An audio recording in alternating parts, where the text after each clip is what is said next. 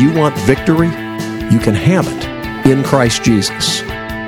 Time once again for Abiding in Christ with Jim Wood. You have to step back, evaluate the various positions in light of Scripture, and then re-engage with a godly perspective. Pastor Wood is the founder of Wears Valley Ranch, a Christian home and school for kids from crisis family situations. Jesus said, "As the Father has loved me, so I have loved you. Abide in my love." You can contact the program by calling 866-41-ABIDE or by visiting us on the web at wvr.org. And now, without further delay, here's your host, Jim Wood. Folks, my guest this evening is T.C. Stallings. He is a dear brother in Christ we've had on the broadcast before, and God has blessed this brother in so many ways, and he's been through a lot of challenges, but he keeps coming out shining for Jesus, and we are very grateful to welcome him back to the broadcast. Thank you, brother, for joining us. Thank you. I appreciate it. Thanks for having me. You bet. Now, you play the role of Cecil Johnson in the new movie, No Vacancy. And if you would, tell us about the movie and why you decided to take this role. Yeah, sure. No Vacancy centers around an incredible inspirational story of a man who was depressed, and he was on drugs. He was homeless. Just a lot of things that was just making life really, really tough for him. And it tells his story of a complete 180 in his life, the church that helped him do that, and the reporter that was covering the story of what the church was trying to do, which caused all of this to intersect. So it follows all three of these stories. And the church was about to build a new sanctuary, but they changed their mind in recognition of the homeless problem in their community. And they decided yeah, absolutely. And they decided to instead use the money to purchase a hotel or a motel so that they can put the homeless into it. There's a reporter. So that's one story. There's a reporter who gets demoted to that small town, and she has to cover stories there. She stumbles upon this story. So that's her part in it, because she ends up covering what the church is doing, which ends up helping the whole community to get involved. And then meanwhile, my character, strung out, drugged out, all messed up, and runs into one of the people that runs into the church situation. And so it all comes together.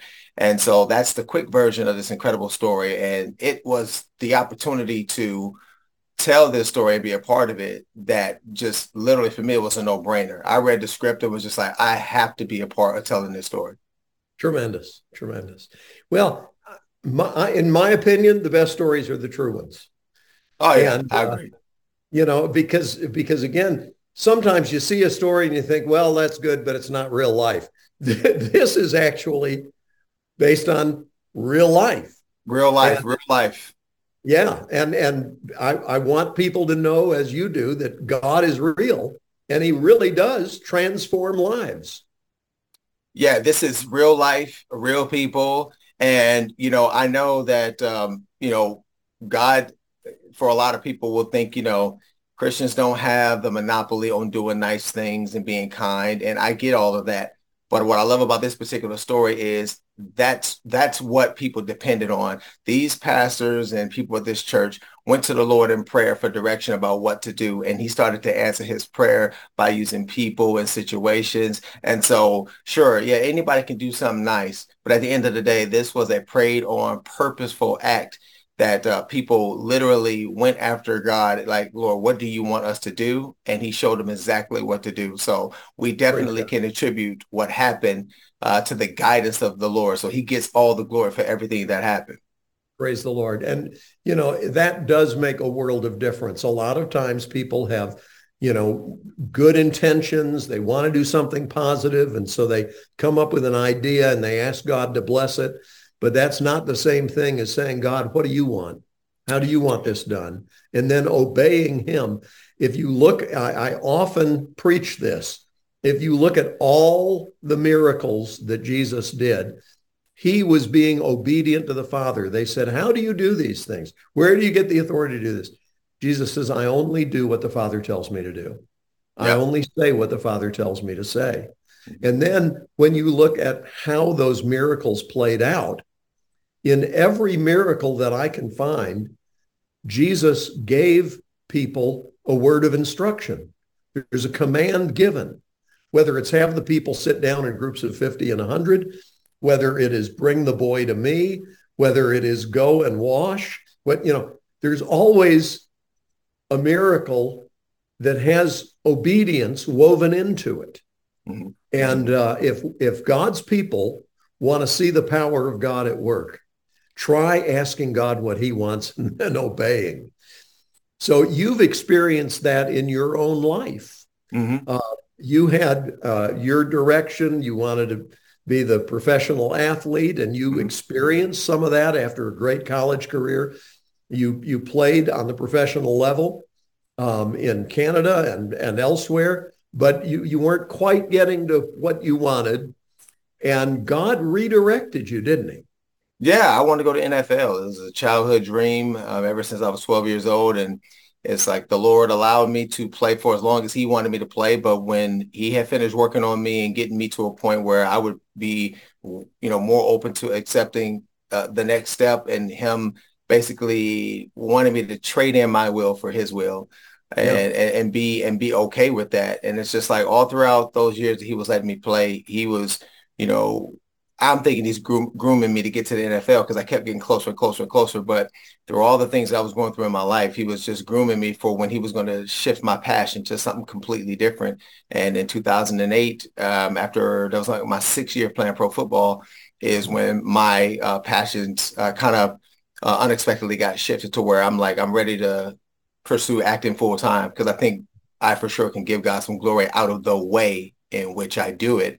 And he completely redirected me, and I traded in my will for his, and that's what the Bible instructs us to do, and I don't regret a moment of it. Praise God. We've seen you in Courageous. We've seen you in War Room. I had somebody who told me, he seems like a nice guy, but after seeing him in War Room, it's hard for me to like him. That's perfect. I always love when people say that. All that means for an actor is that you did your job. You did your job. Is that people when they have a hard time separating you from the character, it's that an actor's number one goal. I know mine as an actor. My number one goal is to be believed. And so when you believe my work, well, that's a big pat on the back. So thank you. Well, that's what I thought you could appreciate that. Not everybody would, but you're an actor, so you do. Absolutely. That's the goal. That's what you sign up for. You want people to believe, and it's like, like with No Vacancy, I want them to see Cecil Johnson, not even TC. They'd see him, not me. And so that's always the goal. When someone tells you like, man, I wanted to knock you out in War Room, I'm like, thank you. That means a lot. Thank you. Yeah. Well, again, you've not only got talent in this arena, but you have honed your skills as an actor, and you are believable in your roles. You are convincing.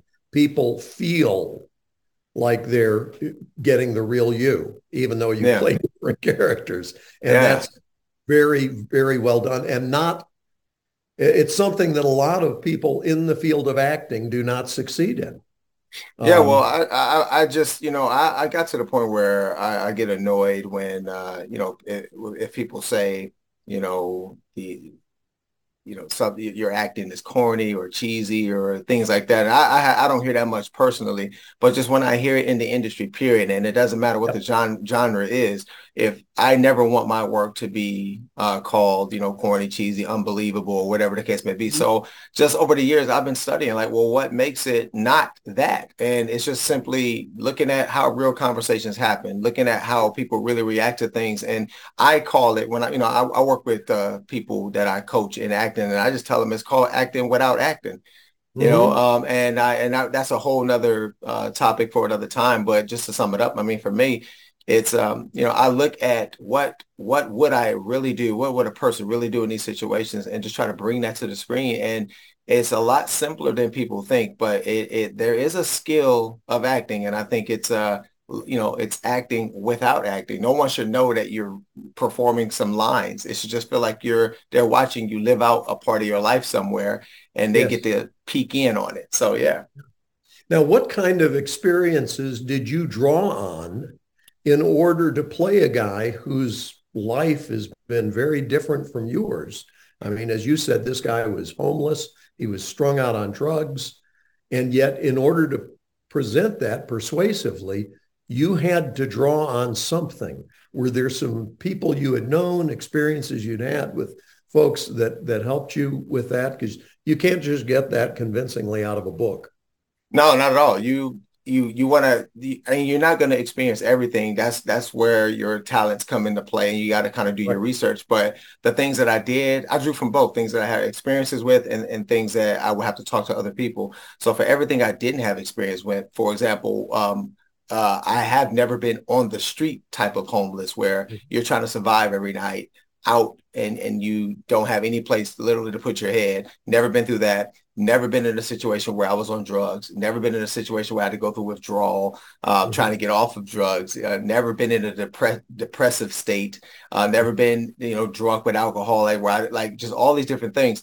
So this was my character's life. And so when people see you doing that, there are millions of people in the world who have been through those things. And if you're not authentic, that will just crush the whole thing. So for me, it was literally, I grew up around all of that. I've seen that firsthand. I do know what it looks like. I do know what gets you there. And so that was something I had to draw from, just personal experiences, watching other people go through these things. But as far as the things that were unique to Cecil, the coolest part was talking to his wife. His wife was my main source of knowing how Cecil acted, how he talked, and the things that he went through. So she was just tremendous in helping me. And then the executive producer, Art, they were like best friends. So him as well. Then I'm listening to him tell his own story and tell his own testimony. I have videos of him because he passed away in 2019. So normally when you play a real person, you want to talk to that person. When you don't have the luxury of that, you talk to as many people who knew him. So you combine all those things together, and that helped me to be able to do what I needed to do, talking to, like I said, his wife, Victoria, and Art. And then for the things that like you completely have no experience with, like meeting him, then now you got to just be creative. So I created a look that was kind of close to maybe how he carried himself, and came up with this little accent that I could use so you wouldn't see TC, you see him, like that kind of thing. And that's the skill part of it. And it was, I loved every minute of transforming into a completely different person and having to rise up to the challenge of no one seeing TC but seeing Cecil Johnson. It was great. That's super. Now, Dean Cain was in this, and another actor whose name I'm drawing a blank on. Sean Young. Yes. Yeah. Now, how was it working with those guys? Because I don't think you'd worked with either of them before, had you? No, and the coolest thing about this whole career, being that growing up for me, it was never a goal to be an actor. I'm taken back to as I'm growing up as a kid, and I'm looking at all of these people on TV.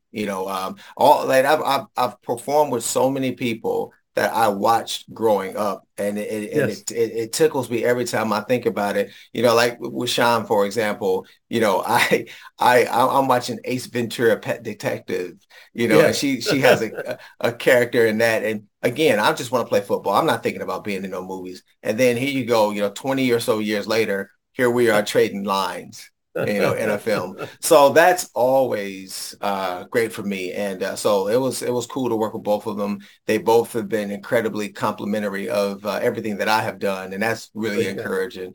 And so it was great. It was great working with them. Well, the Lord is kind. He not only makes dreams come true, but he does things we wouldn't have dreamed. Yeah, I tell people all the time, a lot of people think that, you can just take your dreams, your desires, and go to him and see what he does with it. But instead, man, I just said, take your heart, because when you look in scripture, Psalms 139:16 tells you that before you were born, he's already constructed what he wants you to do. So I've got out of this thing where I go to him and, I got these dreams and all the different things, and make it happen, as opposed to, okay, Lord, here's my heart, fill it with what you want me to do. And then if I do have things that come up that I think I want, he does say, let me know what those things are. But at the end of the day, it's not so that you can, make them happen like you're a genie. It's so that you can authenticate that calling. Is this coming from you or is this coming from me? And if either way, do you want me to do it or not? You have total control. And that's just that's the way you biblically live out your life. And I'm glad that he has my heart in that way, because like only what you do for him will last, man. And I want to please him. Amen. Praise God. Now, we talked really shortly after your mother had passed away. You lost your mom and your grandmother to COVID. Right. And, with that, there was a sweetness in that they loved Jesus. And you're going to see him again. We talked about that on the broadcast.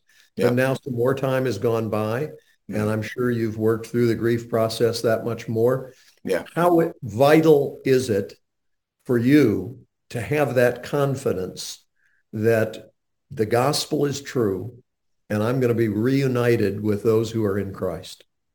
It means everything for me, because I just think I'd probably just be crying all the time. I would be sitting up here constantly thinking about the regrets that I have and the do-overs that I want to do. And, it would be hard to see pictures of them and you're just constantly in a depressive state. But, for me, I wear my mother, on my wrist. Sweet. All the time. That's a picture of the last time that we were together. And I see her all the time. And I just keep saying to myself, the pain of what I lost has been replaced by what she gained. I mean, she's Amen. To be absent from the body, to be present with the Lord. So whatever that looks like, the Bible isn't clear on what that looks like, but whatever that is, I just know that she is in the presence of the Lord in some way, some shape, some form. And so for me, I'm just like, man, I can be happy about that. And I let that sink in. And I let the Holy Spirit help me feel really good about where she is versus bad about where she isn't, which is here with me. And I don't fight that, I just let that make me happy. And that's how it should be. And I'm just like, whenever the Lord calls my number, I know this is life is the job that God gives you to, share about his son, Jesus, and live by the Holy Spirit until he says you're done working. And, my mom's done working. My grandmother's done working. And soon not soon, I don't know, but one day I'll be done working. We'll all be done working. And if you are in the Lord, you'd be reunited with these people. And that's the hope that keeps me going and gives me the energy that I need to keep living. I love her. I miss her, but I'm glad she put me on the path to know Jesus. And because she knows him, I'll see her again. Amen. Amen. And that does make all the difference in the world. Absolutely. Absolutely. And that's why we do what we do, man. I want to see that for everybody, everybody. Folks, it's a great privilege for me to be able to come each evening and bring God's word on these stations, and I'm thankful that I have the opportunity to do that. But if you listen regularly, you know that my life day to day is involved in trying to minister to kids who come from very difficult situations. I want to ask you to help us. Contact us at wvr.org and find out how you can be a part of the miracle. That's wvr.org. Please help us help these children.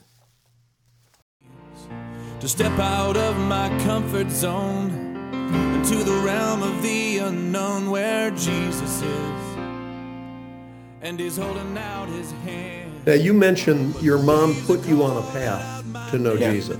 Talk with us a little bit about that. How did your mom influence you? How did she direct you toward the Lord? Well, it's just, for me, I got the best version of my mother. And I say that because I'm the youngest of 6, and my mother wasn't always in faith like she should be. And, I always say, had I been her first child, it might have been rougher because she was still working her way through. But by the time she was in her early 30s when I was born, she went from, being out in the streets to being in the church, singing in the choir.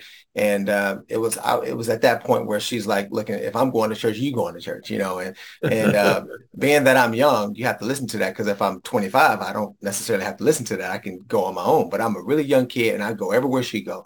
So because at that stage of her life, she was really falling in love with Jesus, then I organically am able to see that happen and follow that example. And so now I'm singing in the choir, and I'm, going on the vacation Bible studies, just continue to learn about Jesus at a young age because I'm following my mom's example. And then as you start to take it on for yourself, you can kind of just take off from there. But has she never transitioned into being that type of woman? I don't know how, like some other kind of way of the grace of God, I may have been able to get on the right path, but who knows? Who knows what it turns out to be if she's not bettering herself, and she did that. So it was just me being at the watching her go on her path, and making sure that I go the same way and giving me that start. And then from that point on, I've grown so much in my faith. But again, it had to start with her. Amen. And there is no better way for a parent to point their kids to the Lord than to say, follow me as I follow Christ. That's Paul did. He said, follow me as I follow Christ. And if his parents were saying, do as I say, not as I do, right, that's not going to have at all the same impact. Right. But if we are modeling what we want our children to do in the way of following Christ, that makes a world of difference. I'm so grateful to your mom for having pointed you in the right direction. And I want you to introduce us when we're in heaven one day. Absolutely. However the Lord conducts that thing, if he allows that, man, I want everybody to meet my mama, man. I tell you, we're gonna have plenty of time. Yeah, eternity. Yeah, we'll. And and the thing that I've learned too, just being a parent of two myself, is just, you can do all the right things as well. And it does not necessarily mean that, your children are going to respond, but you want to be a parent that says, hey, I gave you everything that you needed to make an informed decision about who Jesus is, who God is, who the Holy Spirit is. And you don't want them to be able to say, you got in their way. You didn't help them. You weren't, and so, but their relationship will be their own. And so my relationship will be my own. But I am able to say that my mother put me in a position to where I could clearly see how to love Jesus and move from that point, rather than being someone that was a hindrance and I have to learn it from somewhere else. Like I can't say that about her. I can say I had a good example to watch her grow and put me on my path so I can grow too. Praise the Lord. We work with kids who come from all kinds of difficult backgrounds here at Wears Valley Ranch. And we say repeatedly that everything we do is designed to make the gospel believable. Our goal is not only to state the gospel, but to live a life of love so that it's easier for these kids to believe. We can't make them believe. That's the work of the Holy Spirit. We can pray for them and love on them, and only God can change their hearts. But our job, as you describe, in trying to make it easier for your kids to believe, not be an obstacle, but to be one who's pointing them to him. Our job is to make the gospel believable. And that's what I love about your films. The movies that you do help people to believe.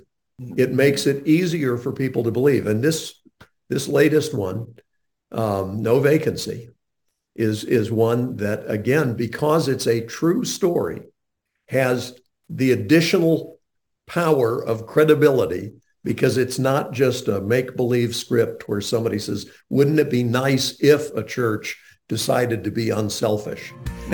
Instead, this is the true story, and God used that to change lives. And he's still using it today. Absolutely. TC, you are a blessing, man. I'm so grateful that you are serving the Lord and that he's got you right where he wants you. And I pray that God will continue to bless you as you seek to obey him and honor him. Know that we're cheering for you. And if we can ever get you to come down to East Tennessee and visit Wears Valley Ranch, we'd like that a lot. That's easy, man. You tell the Lord that's what you want, and then I go wherever he tells me to go. So all right. It's whatever he says. That's good. Thank you, brother. Thank you very much. All right. Thank you.